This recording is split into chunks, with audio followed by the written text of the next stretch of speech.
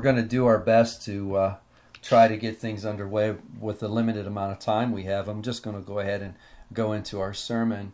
In our text this morning, as we've read, which we've just read from Proverbs 9, there we see that we have two opposing voices, two opposing paths, two opposite roads, if you will. And one cannot travel on both of these roads. These roads simply one has to be chosen over the other. And the first road is the road of wisdom. The second road is the road of foolishness. The first road is the road of divine invitation, if you will. Divine invitation. The second road is the road of devilish temptation. The first road is the road of life, and the second road is the road of death. Now, I want to begin this morning by explaining this glorious passage really under the heading of three thoughts, or under the guidance of three thoughts. That's how I want to begin initially. And those three thoughts are this: the call that we see in this text, the nature of the call that we see in this text, and the ramifications of the call that we see in this text. Now, from there, what I'd like to do is go to the New Testament for its light, and as we shine the light of the New Testament down upon this passage there, we're going to see very clearly how Christ is present in all this. And from there, if we have time, I'd like to conclude with a couple thoughts of reflection. So, let's begin with the call. In verse 3, we see that wisdom dispatches her maidens, or her young women, if you will, to issue a call. Verse 4, whoever is simple, let him turn in here. Well, the first question we might ask, okay, who exactly are the simple? Well, the simple are the naive. The simple are as the King James Study Bible says, the ignorant. The simple are the ignorant, the thoughtless, the careless, the negligent. The simple are those who are easily misled, as we've observed last week. They lack prudence. You may recall Proverbs 14:15, which reads, "The simple believes everything, but the prudent gives thoughts to his steps." So when the science teacher says God didn't create the world, and goes on to say, no, the idea of God creating this world is what the superstitious forefathers believed. No, this is to be relegated to the past and stashed with all the other fairy tales of yesterday. No, the world is the product of time and space. Over time there came to be an explosion, and out of this explosion things gradually came to be. When these foolish words hit the ears of the simple, they embrace them as science without giving much of a thought. And this is a classic example of Proverbs 15. You don't need to turn there, but the first line, the simple believes everything.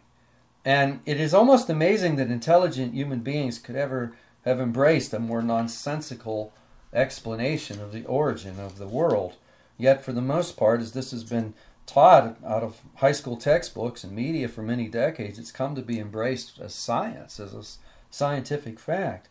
If I were to set something as complex as, say, my cell phone on a stump out in the middle of the woods somewhere, and let's imagine that somebody coming along noticed this cell phone on the stump. You know, what do you suppose this finder would conclude? Would he say something like, given time and space, the cell phone is the product of some kind of explosion that happened billions of years ago, and it was just a matter of chance that it would find itself working and resting on this stump? Not likely. Unless he had taken complete leave of his senses, he would say, someone left their cell phone here on the stump. That is completely logical. A cell phone cannot be created by random chance, and I personally don't know anybody who believes that. Maybe somebody does. I haven't met them. But when it comes to the creation of the world, the simple take complete leave of their sense and believe this entire universe could come into existence by itself. And this is proof of the simple believing everything. And here I want to point out there's a bifurcation that's taking place here. I want to point out this bifurcation, if you will. A bifurcation is a division into two parts. And here is a bifurcation between how one views creation and how one views everything else. And I'm going to speak about that in a few moments, but let that linger in your mind for a moment. But back to the call, Wisdom has dispatched her maidens, and they're calling. Verse 4, whoever is simple, let him turn in here. To him who lacks sense, verse 5, come eat of my bread and drink of the wine I have mixed. Verse 6, leave your simple ways and live and walk in the way of insight. And for the benefit of anyone who just logged on, we're in Proverbs chapter 9. So now you'll notice this call to eat and drink. Verse 5, come eat of my bread, drink of the wine. This is a call to embrace wisdom. And it's a metaphor to take wisdom as food, if you will, as drink, to take wisdom, to find life in wisdom, if you will, to find satisfaction in her, to find sustenance in her. But wisdom is not the only one calling. If you look down to Proverbs 9 and verse 13 and the following verses, there we see the woman folly is loud. She is seductive and knows nothing. She sits at the door of her house. She takes a seat on the highest places of the town, calling to those who pass by, who are going straight on their way. Whoever is simple, let him turn in here. And amidst the call of wisdom is this loud, clamorous call to the foolish, if you will, or call of the foolish, calling to the foolish. She knows nothing, but she is quite seductive, and she calls out to the simple. Whoever is simple, let him turn in here. So we have two calls. We have the call of wisdom, and we have the call of folly, or the call of foolishness, if you will. Now, let's turn our attention to the nature of these calls. If you look with me to verse 6, wisdom, calling to the simple, says, leave your simple ways. Now, if all we had was this single sentence, we could easily detect the nature of this call. I mean, how could it be in one's best interest to not leave their simple ways? Even if at this point we know nothing about these simple ways, it's certainly obvious leaving them would be in our best interest. I mean, the nature of this call is good. The road of wisdom is good. The nature of this call is good. And few would dispute this. I mean, who would argue that foolishness is superior to wisdom? Again, I don't know anybody that would do that. But at the same time, foolishness is calling, and her words are seductive. Verse 14, she sits at the door of her house. And here we see the nature of the contest. Even though the simple would readily embrace wisdom to be superior to foolishness, there is this seductive pull towards foolishness, this magnetism, if you will. And woman folly is aware of this. If you look at verse 17, notice what she says there. She says, stolen water is sweet, and bread eaten in secret is pleasant. Stolen water is sweet. We might say, well, stolen water is sweet to who? To a holy angel? Or to the saints who have gone before us? Absolutely not. To a holy angel, the stolen water looks like sewer water. As well as to the saints who have gone before us. Stolen water is sweet to the fallen human heart. Stolen water is sweet to the sinner. And this brings us right into the nature of this conflict. It's a religious nature. It's religious in nature, and it's moral in nature, and hence the reference to the high places. I made mention of this last week. The reader of the history books like 1 Kings and 2 Kings or 2 Chronicles. If you've read those books, you'll recall there's a frequent mention of the high places. And the high places are where apostate Israel built their altars to their false gods. And it's here we see woman folly or woman foolishness calling from her house, verse 14, seated on the high places of the town. And here we see the deeply religious nature of this contest. It's a contest between light and darkness. It's a contest between righteousness and evil. And if I might return to the bifurcation that I mentioned just a few minutes ago, the bifurcation or division between creation and everything else. A man finds a cell phone on a stump in the woods. He quickly concludes that a hiker or hunter has left it there. Why? Because how else would it get there? Perfectly logical.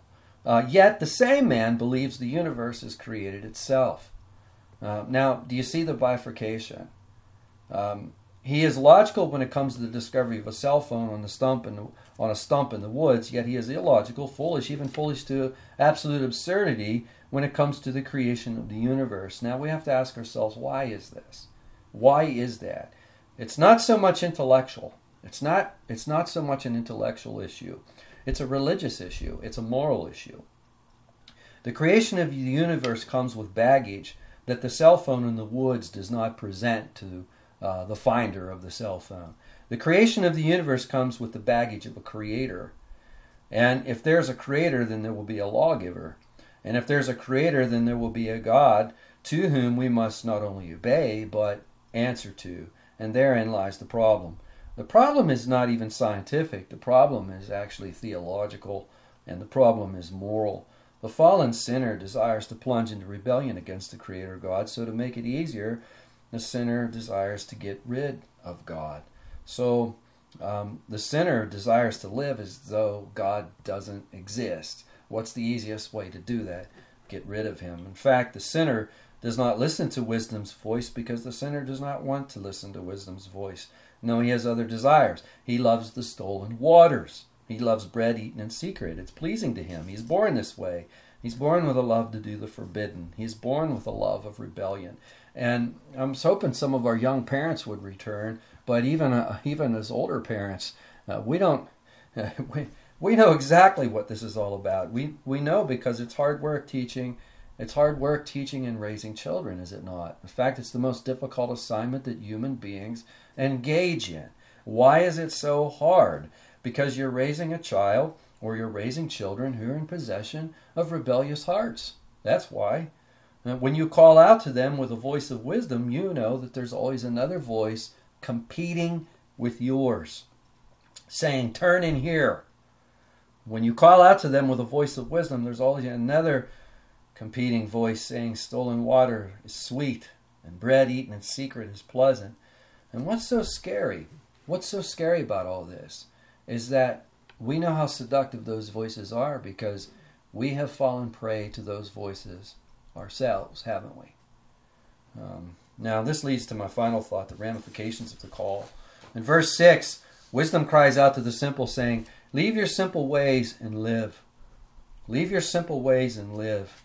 To leave your simple ways will put you on the road to life, but to remain traveling on the simple road will lead in the opposite direction, which is death. And the ramifications of this choice are grave. I mean, how the devil lulls us to sleep on this one. I mean, he really has lulled us to sleep. He leads us to think that wisdom, or the voice of wisdom, or these verses, or even the idea of wisdom versus foolishness, he leads us to think that these are on the same playing level as like a diet or an exercise program, where we might say, yeah, I know I should get back to my diet, or I know I should get back into the gym. In the world, the devil and the flesh will lull us to sleep and leading us to think of wisdom's call to be really on that same plane. But if you look at verse 6, wisdom calls out and says, listen, leave your simple ways and live. Leave your simple ways and live. And if you compare verse 6 to verse 18, look down with me to verse 18. And there's something that the simple forget. Verse 18 tells us something the simple are blind to. Verse 18 says the simple does not know that the dead are with woman foolishness. That woman foolishness guests are in the depths of Sheol. That is in the depths of the grave. Now, what is this saying? Well, it's saying that woman folly or woman foolishness is calling the simple to the grave. The ramifications of this are incalculable. I mean, let's ask ourselves this question. What is the value of our soul? And what value could we put on our soul? We will live forever. The soul will never die. And upon death, your soul will continue to travel the road that you're on. If you're on the road of wisdom, then your soul is going to continue to travel on that road into the arms of Jesus upon death. But if you're on the road of foolishness, you will still continue to travel that road, but you'll travel that road and you'll reach your destination in hell. Now, even when I say the words in hell, notice how out of vogue that sounds. Notice how that sounds almost like it's some kind of superstitious thing from the past. Who says that anymore? Who actually says that the destination of foolishness is hell. Who uses the word hell anymore? And again, that's what I'm talking about, how the evil one has lulled us to sleep on these subjects. Listen, hell is a real place. Heaven is a real place. And these places haven't changed. Our culture has changed. Our thinking processes have changed. But hell hasn't changed. It's the same place today as it was 50 years ago, or 100 years ago, or 200 years ago. Okay, so we've looked at the call. We've considered the nature of the call. We've stared into the ramifications of the call. Let's go one step further, and let's turn to the New Testament, to Luke chapter 14. Luke 14. And what we want to do here is we want to shine some New Testament light on Proverbs 9, which is really amazing. If you turn to Luke 14, and in verse 16, there you'll note that Jesus says, a man once gave a great banquet and invited many. And you'll notice the banquet theme, which when we read Proverbs, we saw woman wisdom was preparing a banquet. And of course, woman folly is making a counterfeit of that banquet. So Jesus is turning to that banquet theme, if you will. And in verse 17, that's Luke 14, verse 17, Jesus says at the time for the banquet, he sent his servant to say to those who had been invited, come, for everything is now ready. Now, it's interesting, just as wisdom sent out her maidens to call the simple, the man in Jesus' parable sends his servant. Now, how do the invited guests respond? Well, they make excuses, verses 18, 19, and 20.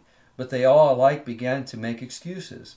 The first said to him, I've bought a field, and I must go out and see it. Please have me excused. And another said, I have bought 5 yoke of oxen, and I go to examine them. Please have me excused. And another said, I've married a wife, and therefore I cannot come. And the invited guests each make their excuses. He says, hey, I've bought a field. I'm all excited about this field. This is where my heart is. I want to go see my field. Another says, I've just bought 5 yoke of oxen. Or to put it in contemporary terms, I don't think many of you would be real excited about some oxen. But to put this in contemporary terms, it could very well be a tractor. Or it could be a truck. You know, I just bought a new tractor. I want to go check it out. Or I just bought a new truck. I want to go look it over. Or I just got a new car. I want to go check it out. This is where my heart is. Still another says, I've just got married. And, you know, you read these, you see how timeless this is, how timeless the teaching of Jesus is. I mean, this speaks directly to the 21st century American heart, just like Jesus is saying the words this afternoon. And if you look to Luke 14 and verse 21, having no takers, the servant came, he reports this to his master. Then the master of the house became angry and said to his servant, go out quickly to the streets and lanes of the city, and bring in the poor, and the crippled, and the blind, and the lame. And the servant said, Sir, what you have commanded has been done, and still there is room. Verse 23, and the master said to the servant, go out to the highways and hedges, and compel people to come in, that my house may be filled. So wisdom's maidens, they go out, again, publishing Christ's invitation. And here we see a parallel. In fact, you see many parallels, don't you? There's a parallel here between wisdom's maidens or wisdom's young women and the servant in Christ's parallel. I mean, both are being dispatched to publish a message. And obviously, there's a parallel between wisdom sending out her young maidens and Christ sending out his disciples, where wisdom and her young maidens go out and publish this call to wisdom, whereas Christ sends out his disciples to publish the call to receive him in the gospel. So there we see this parallel. Now, it's hard to miss the parallel between wisdom and Christ. Last week I made the case that wisdom in Proverbs 8 is Christ. And if you purchase some commentaries on Proverbs, their chances are good that some of these commentaries will deny that wisdom in Proverbs 8 is Christ. In fact, what a lot of modern commentaries say is that merely one of God's attributes are being personified, namely his attribute of wisdom. But the New Testament doesn't tell us that God creates the universe through one of his attributes. The New Testament tells us that God creates the universe through his Son. So I maintain against those commentaries that Jesus is very much in view in Proverbs 8 and Proverbs 9. And lastly, we see a parallel between destinations. The road of wisdom leads to life, so also the gospel leads to life. Conversely, the road of foolishness leads to the grave. And if you look at Luke 14 and verse 24, look what Jesus says. Jesus says, "For I tell you, none of those men who were invited shall taste my banquet." Now what does that mean?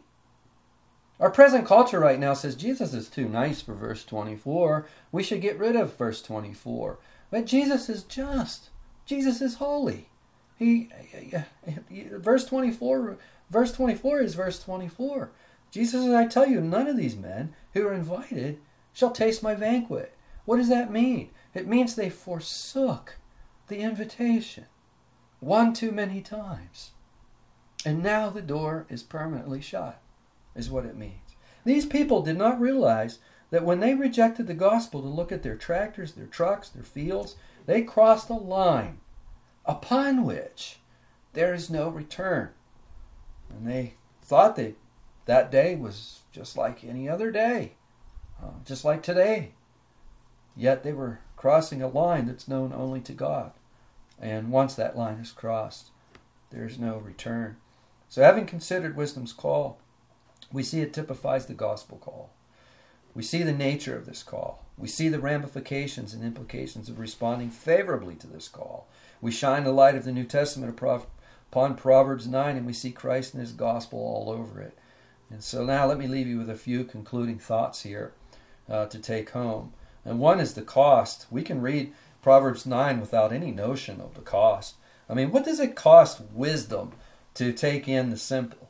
If all we have is Proverbs 9, we could probably come to the conclusion that there's not much of a cost at all. It doesn't appear as though wisdom has to go through any expense other than sending invitations and making the preparations. But here, the New Testament shines enormous light on this. Wisdom's call to the simple is a type of Christ's call to the sinner. And what is the cost? Well, we could start with the cost to the sinner. What does it cost the sinner? He must leave the foolish road. He must leave the foolish road. He must stop drinking stolen waters. He must stop his secret activity, which would include all rebellion of every stripe. And the chief rebellion here would be unbelief. The sinner must forsake the road of foolishness, which is the road of unbelief. The sinner must come to eat and drink of Christ. That means he is to find life, provision, sustenance, happiness in Christ. And how will he ever do that? How will he ever give up what he loves, namely stolen water and things that are in secret? Well, he'll never do this till he has a new heart. And what is the cost to Christ? He must deny himself and literally take up his cross. Literally take up his cross. Jesus must forsake his life, lay it down in place of everyone whom he calls into his fold. He must take the penalty of every sin committed by every human soul whom he has come to save. Every human soul who will come to him in response to his gospel invitation. Was it for crimes that I had done, says the hymn writer? Was it for crimes I had done? He groaned upon the tree. Amazing pity, grace unknown, love beyond degree. So we see there's an enormous cost. There's an enormous cost to Christ. An enormous cost. There's also a cost to the sinner. He must forsake his evil ways. But if we look, there's also a rich hospitality here. If you look back with me to Proverbs 9, turn back to Proverbs 9 and look at verse 1. Wisdom has built her house. She has hewn her 7 pillars. Do you see that verse there? Back to Proverbs 9. Wisdom has built her house. She has hewn her 7 pillars. Wisdom has gone to the trouble of preparing a place for her guests. And notice the verse. This place is no shack. Wisdom has built her house. She has hewn her 7 pillars. This is a beautiful mansion that we have here. And I wonder, now this is conjecture on my part, but I wonder if Jesus if he didn't have this verse in mind when he said this, let not your heart be troubled. Ye believe in God, believe also in me. In my Father's house are many mansions. If it were not so, I would have told you. I go to prepare a place for you, and if I prepare a place for you, I will come again and receive you unto myself, that where I am, there ye may be also. Now there's more. If you look at Proverbs 9 and verse 2, wisdom has slaughtered her beasts. She has mixed her wine. She has also set her table. And here's hospitality of the richest kind. No expense is spared. And here also is a rich parallel. If you turn with me to Revelation, we don't have time probably for that. Just listen to Revelation 19, verses 7 to 9. Let us be glad and rejoice and give honor to him, for the marriage of the Lamb is come, and his wife hath made herself ready. And to her was granted that she should be arrayed in fine linen, clean and white, for the fine linen is the righteousness of the saints. And he saith unto me, Write, blessed are they which are called unto the marriage supper of the Lamb. And he saith unto me, These are the true sayings of God. What hospitality here that wisdom is offering here. But if you turn to see the hospitality that woman foolishness is offering, she's offering no hospitality at all. The only thing that woman foolishness is offering is the grave. Now, two more things. Hopefully we won't run out of time here. I'm getting little boxes on my screen saying our time is very short. Two things, morality and God's glory, very quickly. Let us not forget the morality here. One of the problems with the modern teaching and preaching is happiness is placed in front of holiness. Let's think about that for a minute. Happiness is placed in front of holiness. The Bible does not do that. The Bible never does that, in fact. Holiness is always put ahead of happiness. But holiness is not even on the radar in much of contemporary church culture. But when we go to the Scriptures, we see the premium that God places on holiness. God's holiness is his beauty, if you will. And in the same way, a man's true beauty, if he has any, will be found in his holiness. Same thing can be said of women. Her true beauty will be found in holiness. Now, with a loose morality, you cannot have holiness. What is right? What is wrong? Is it right to rebel against our Creator? Is it right to love stolen waters and deeds carried out in secret? We know the answer. Our children know the answer. We knew the answer when we were children. It wasn't right. We've always known it's wrong. So there's morality. It's immoral to refuse Christ. It's immoral to not believe. Unbelief is immoral. I could put it another way. Unbelief calls God a liar. To refuse wisdom is wrong. To refuse the gospel is wrong, plain and simple. To live as though God doesn't exist is wicked. Lastly, God's glory, and this is my final thought that I'll leave with you. If you're on the road of wisdom, and if we're on our road, and as I'm looking at everybody that's here this morning, I'm guessing that all of us are on the road of wisdom. But let us not glory that we put ourselves there. As believers, we did not put ourselves on this glorious path. It was the decree of the Father. It was the accomplishment of Christ, and it was the work of the Holy Spirit. The Father gave us Jesus. Jesus died for us on the cross, and the Holy Spirit gave us a new heart to believe. A heart that sees stolen water as filthy water, a heart that cares about morality, a heart that desires wisdom, a heart that loves righteousness, a heart that loves Christ, a heart that hates sin. This is not our doing, but the Lord's. Therefore, to God be the glory. Great things he hath done. And if you're on the road to glory, the road of wisdom, the straight gate, then praise God, for all of the glory is his. And if you're still on the road of foolishness, then why take another step? Why take another step? Do you want to be 3 feet closer to an eternal death? Do you want to be 3 feet closer to an eternal cliff? There's a line. There's a line near this cliff that once it's crossed, there's no return. Don't move any closer. Flee from this. Run to Christ, eat and drink of his rich and glorious hospitality. In our text this morning, we see we have two opposing voices, two opposing paths, two opposite roads. And one cannot travel both. He must choose one or the other. Now, one of the things I've kind of skipped this morning, and I save it for now, and I'll just leave this with you, is one of the things I wanted to tease out of this passage is its usefulness, not only in sharing the gospel. There you can see, you could share the gospel from the book of Proverbs, which I think maybe many of us might have said, okay, how can we share the gospel from the book of Proverbs prior to this message? I hope that in my haste of going through this in this short amount of time we have, you can still see how the gospel can be proclaimed from Proverbs. And actually, it can be proclaimed very quickly, but also, or very, very effectively, but also its implications for counseling. I've used Proverbs 9 a lot, actually, in counseling, especially addiction counseling and marriage counseling. And marriage counseling, especially when there's a third party involved, when there's an intruder, when there's someone intruding into the marriage covenant, that intrusion can only take place with the cooperation of one of the parties. And what is that party? What is that party doing? They're looking at stolen waters, and they're looking at deeds done in secret. So there, if you know any, I wish we had more time to tease that out, but if you know anybody who is in that position, and I know at various times we have prayed for folks that are in that position. Proverbs 9, take your friends to Proverbs 9 and show them their wisdom. Wisdom is crying out and calling for the simple to come in, and there is woman foolishness.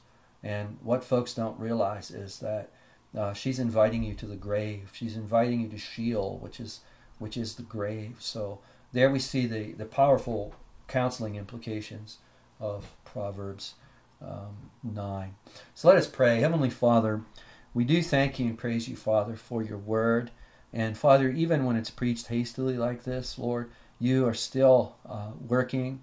And Father, I'm always amazed by how you work through your word. And Father, we trust in you that you are working in our hearts even now.